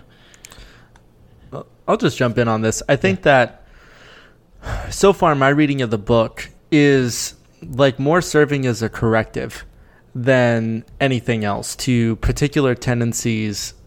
I mean, I won't speak necessarily as like a Catholic or a Christian, but definitely I would say like for a Marxist and someone on the left. I mean, I think about discussions I have all the time, and this is something I'm increasingly like more and more sharp in my criticisms of, is the way that I think Marxist and leftist perspectives adopt a sort of enchantment of science, like in just the same way that fucking like people who will find a Neil deGrasse Tyson quote on like a Facebook page and then will share that as if it like, it's a valid interpretation of a certain kind of set of experimental results, and then like generalize to what the meaning of the universe is based on those results. I think a lot of people on the left enchant science in a similar way, but again, to me, it's that they don't ever recognize that there's a similar functioning of belief and like quote unquote enchantment, the way that McCarriher here is describing. And right. Yeah. So I think that's helpful, because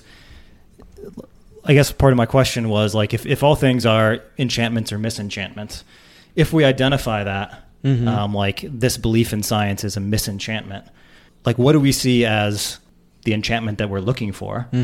Like, what does that look like? And because obviously I think for us, or I guess as maybe non-Christian leftists, I think those ideas of like misenchantment would be maybe different for us than it would be for McCarriher.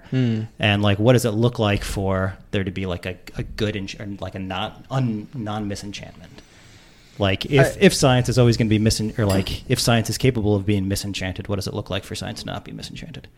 I would say that a good non-Christian enchantment would be sort of akin to some of the early romantics who see in nature just a spiritual quality that exists, even if it isn't necessarily defined as spiritual, where there is just it has an untouchable, unassailable beauty that it is just that nature is sacrosanct and should be approached with all the reverence that you would approach a divine object were you a Christian. So like that would be a good enchantment that is a non-Christian enchantment.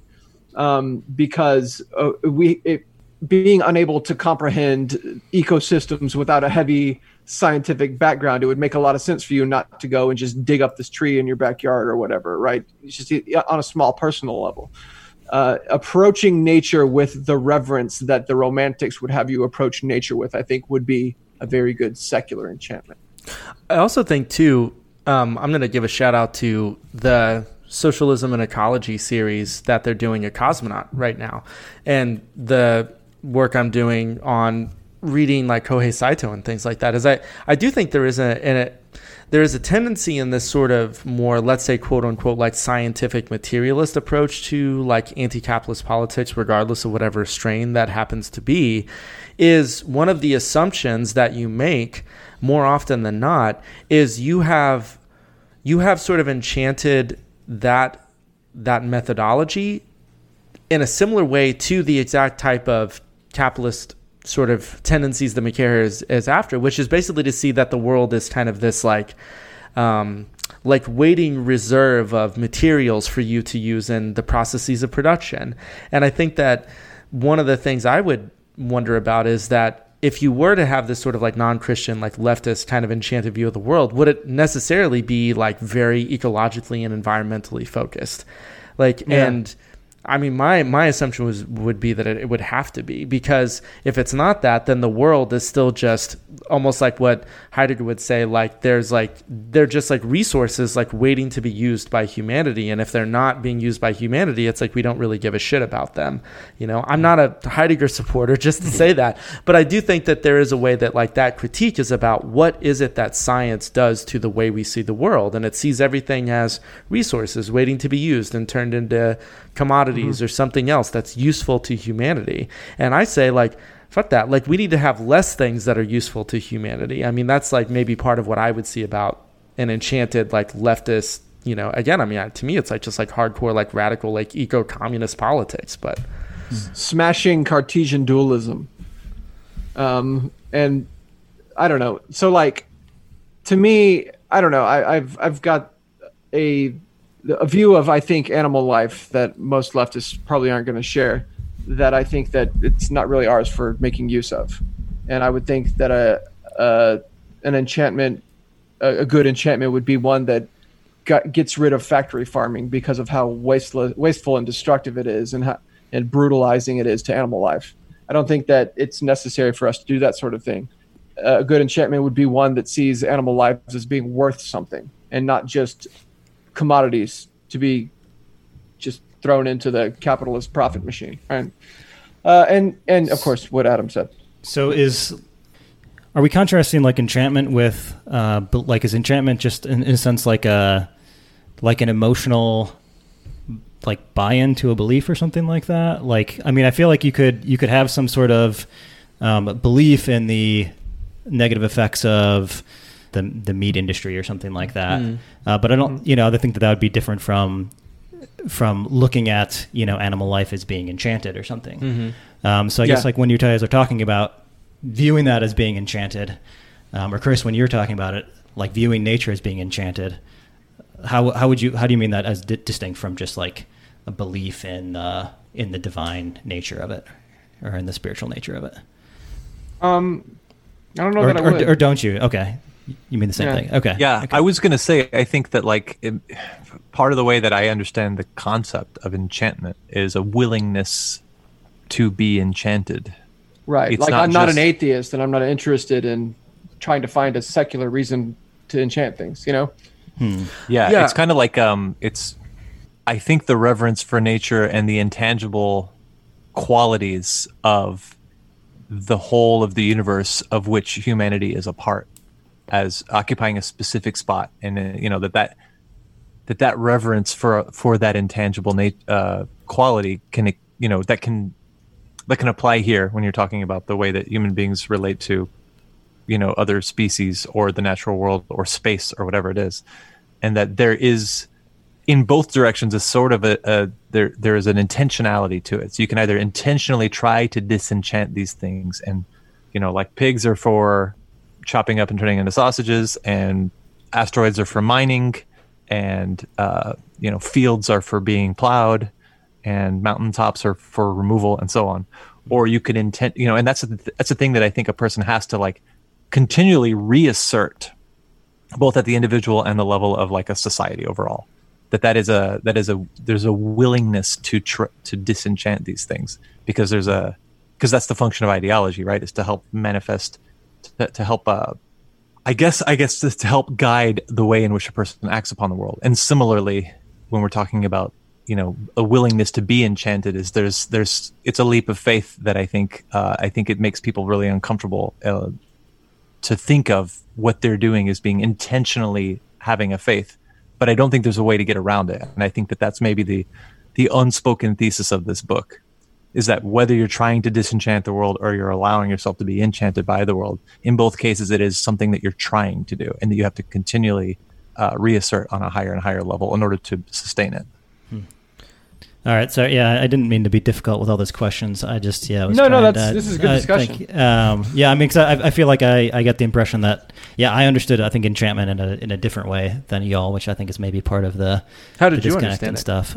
I guess I would have understood it as like being if you look at an enchanted world, it would be one that's full of forces that you can't predict, that sort of have their own wills or their own desires. And so, like, when I look at the disenchantment of nature, even if I value it, even if I place some sort of divineness to it and try to respect it, that my interactions with it would still be very different from someone in the medieval period that would sort of see it as like a realm that can't be predicted necessarily, that is full of spiritual powers and forces that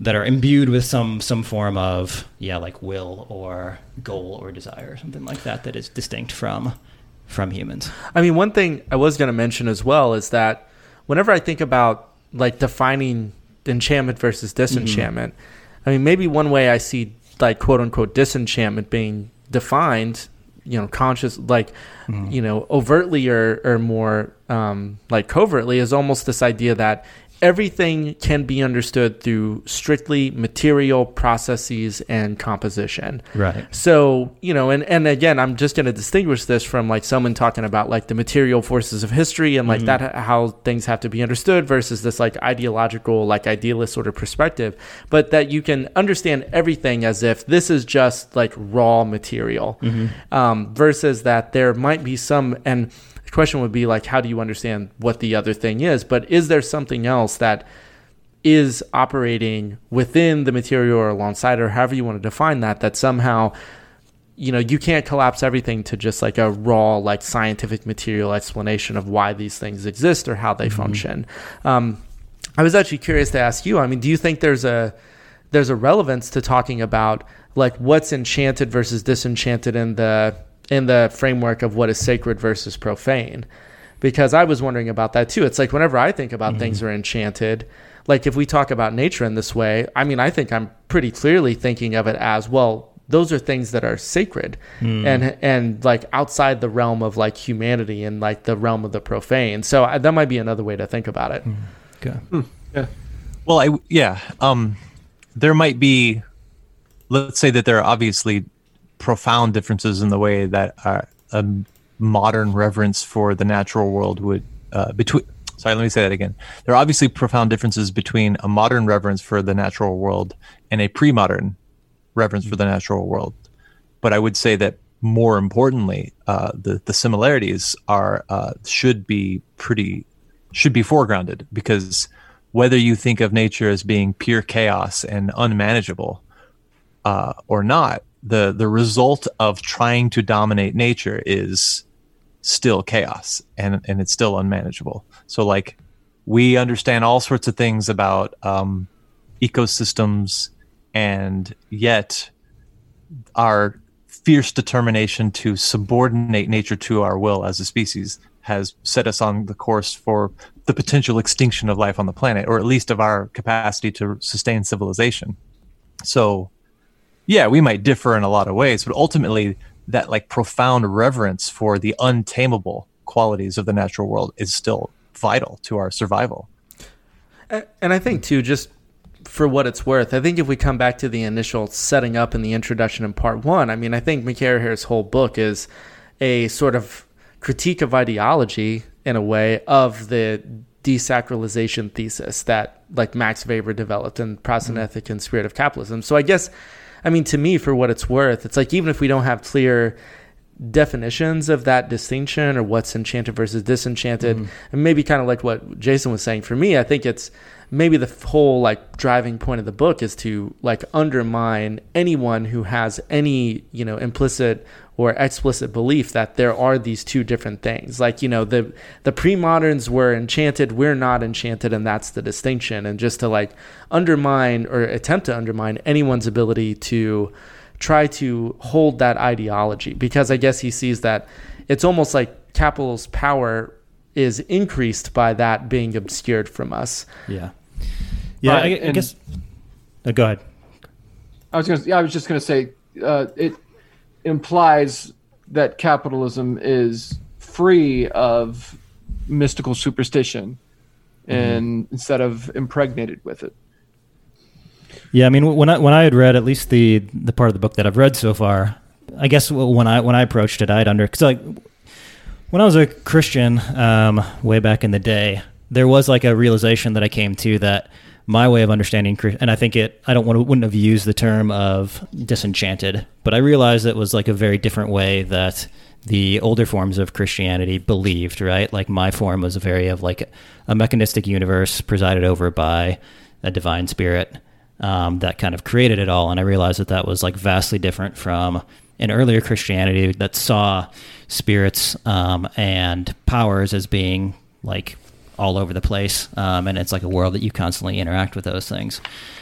I thought, at least maybe I was bringing a little bit too much of my own experience to that. I thought McCarraher's point was not necessarily that we could, you know, find some sort of reenchantment, but just that we have a reenchantment, it's just capitalism. And that, you know, I guess I still wasn't entirely certain if McCarraher was trying to say that we could, in a sense, reenchant like our own, you know, like our own worldview of nature or something like that. Doesn't he specifically say that any attempted reenchantment has just been a massive failure? Yes. Yeah. I think he called it a sort of like individualistic, sort of like nihilist therapeutic technology to try to somehow like make you feel better about the world, but it's always going to fail. Yeah, that's what he said. Something like that. Yeah. I think he was specifically referring to New Age right. Enchantment. Well, in terms of if he's going to eventually advocate for some sort of reenchantment of the world in a different way, we have another 800 pages. Yeah, he's got a long time. He's got a long time to do it. So, I do. How are we doing on time? I don't know. We're like way over 2 hours. Shit. Okay. Yeah, we're at like 3 hours now. But if you've got good shit, man, let's go. Yeah. I'll skip one of them. I did want to hit on this one a little bit, and you guys we can maybe save it for another time, but I'll just say it. So McCarraher, I don't know, I was having a hard time maybe interpreting some of his intention here, but he seems to want to champion the religion of the enslaved over the Puritans, evangelicals, and transcendents. But as he kind of shows that all of those are enchanted to a certain degree, and all are materialistic in the sense that they have a strong connection between the spiritual and the material. It seems to be just a question of which narrative defines them, the Canaanite genocide or the Egyptian exodus. If that's the case, because it seems to like he almost seemed to in some ways condemn the strong connection between the material and the spiritual for like the Mormons for example, but then wants to say that the slaves had a very similar like didn't necessarily separate the material from the spiritual. They saw their religion as one that encourages both a spiritual freedom but also like a very physical type of freedom. If that's the case, does it like is then like enchantment or misenchantment like does this kind of the right way of talking about the problems between these, or is it more of just like in a sense they both have similar a structure to their beliefs? It's just a matter of which narrative they they ascribe to. And I guess I felt like the purpose of the book here was like a little bit, because he seems to be kind of wanting to do two things. He wants to use it as like a refutation of Weber, but also as like a bit of a condemnation of the American religious tradition. But in this case, I don't really feel like that they go together that well, because it's not that clear of what this analysis of disenchantment is doing for the difference between these two forms of religious understanding, or religious tradition. I guess my thought about that, because I was thinking of this in one of your earlier questions, is almost my read would be how in some ways these types of belief, or the ways that people believe, or how they engage with this sort of dichotomy, is very, very strongly a question about what material interests are they serving? Mm-hmm. Like what material forms of social arrangement are they valorizing versus resisting? Right. And so I almost kind of read the connection between how the Mormons talked about material and spiritual versus like Nat Turner as really a question of looking at like what do the larger political and like material conditions do to these particular ways of believing. And so, I mean, I don't know if I want to say that there's a bit of like a kind of like history from underground, or like people's history of this in some way, but I can't help but feel that way, like reading it, to be like, wow, like there's all these like narratives that were happening that were never really, that I never really encountered, even in the things that I read. Yeah, I guess it was a question of how does this, like, putting it in this narrative of misenchantment, doesn't really seem like it helps to explain why one is, one is despicable and the other one is good. Like, I mean, is he not wanting to do that, and I'm just kind of misreading him here, and is he just kind of trying to explain these different currents that all kind of feed into this story of misenchantment that he wants to tell? Because it seemed, I guess I was just surprised that he doesn't really seem to address it at all, that actually both of these strains, both the very positive and the very negative ones, seem to have a really strong connection between the material and the spiritual. He kind of wants to highlight it, but never actually, talks about the fact that they both have them. I think that he whenever he's talking about good enchantment, right, in the first chapters of the book, he mentions how that type of enchantment was used for both good and ill, and ignored when it was convenient for the church to do so in the pre-Reformation period. And then I think that he similarly, whenever he talks about pecuniary enchantment, mentions that there is this sort of covenantal agreement where we're going to use the wealth created by this type of enchantment for the betterment of all, that is sort of shunted aside in favor of the more nakedly ambitious and accumulative kind of theology. So I think that he shows that what I think is that his value judgment lies in the potential, and that there is more of a potential for liberation in the type of enchantment that he calls good enchantment, and more of a potential for domination and environmental destruction and reckless accumulation in the pecuniary enchantment. And I don't think he outright says that, he doesn't outright make that condemnation so much as he just sort of hints at it. He might get to that later on in the book, but I think that he definitely, like Adam said, shows that the material gain that can be had is definitely a huge influence on how the theologies are used. You know what I mean? Yeah, it's like if you are a slaveholder, you can justify your position. You can find biblical verses which help explain what you deem to be the natural order because you're on top. And similarly, if you're a slave, you can find in scriptures an injunction to rebel. And in both cases, it's ideology made into material force through the way in which people understand a lack of division between the spiritual and the material. He sounds a lot less Marxist in these chapters than he did in the earlier chapters, I think. I think that he makes it more explicit that he's actually viewing this through a materialist lens as he's talking about enchantment, I would agree with that too. I think reading the introduction in part 1, I came away just being like, this is a complete like firebrand, like radical leftist take on this. I guess my take wasn't so much like, oh yeah, this is going to be a clearly objective, like history just laying out. It's like, no, this is obviously someone who's like very leftist, very anti-capitalist, who is writing in a very polemical, like rhetorical way. So, but I do think that came out a lot more in part one than this. So yeah, I mean, I guess it was just a question of like when I was reading it, and for example, Mormonism, like, and he kind of wants to say like part of the problem is this really close conflation of the material and the spiritual, when it almost would seem like from his position, maybe he should have just said, actually, they just, were in a position of power and therefore we're like inherently going to misuse it. Like it, I don't know, like it seemed like he kind of wanted to put part of the rationale or the blame on the beliefs, when actually, I don't know, I feel like from his position, maybe from our position, it would just be about, what class and what social function these people found themselves in. Yeah, I mean, I think that there's an ambiguity there that is maybe not conscious, but maybe is conscious, because there are also, and it's not dealt with again in the chapter that we just went through. It's another one of those interesting omissions.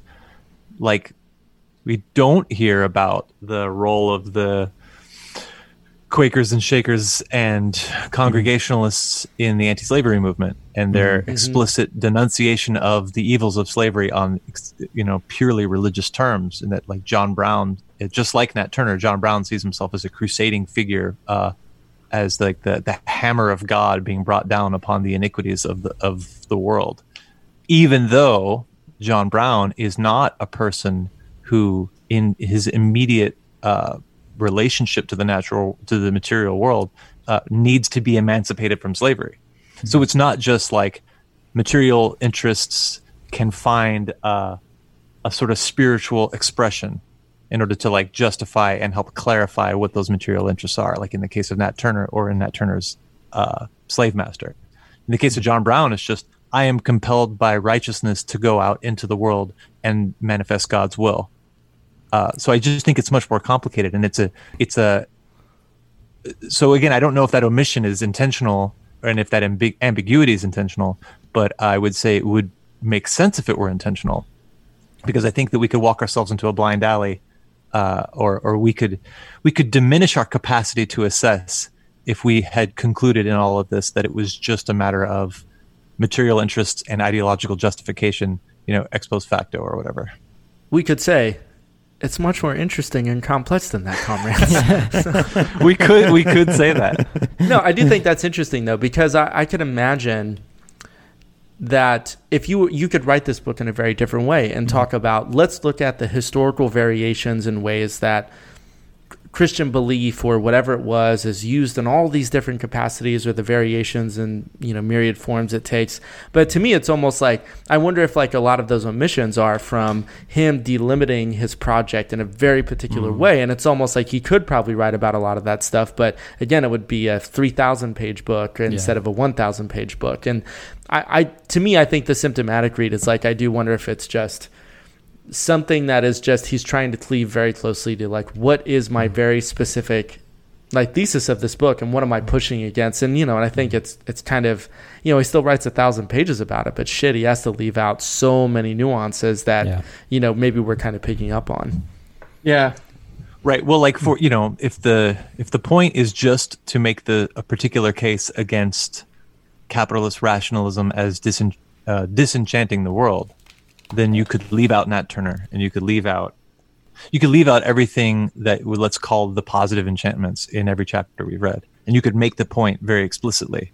But then I think that there's a very understandable tendency in writing a historical survey of anything to, well, especially in this case, to like not be just writing a book about how religion is used to oppress, which I think is the way you could read it if some of these other examples weren't there, even though the existence or the presence of those examples serve to somewhat dilute the overall point. Like, it's necessary to be there, but it almost demands that more material is there because more material is there. It's like with the eating comes the appetite. I will say this too. I just looked at the flap, the cover flap on this, and just to kind of drive home exactly what is the point, he says, if socialists and Wall Street bankers can agree on anything, it is the extreme rationalism of capital. And so maybe in some way, to me, that's a pretty clear, just short, succinct statement of like, oh yeah, this is what he's trying to do. He's really trying to like undermine a very core shared belief among what would seem to be two, absolutely dichotomously opposed ways of seeing the world.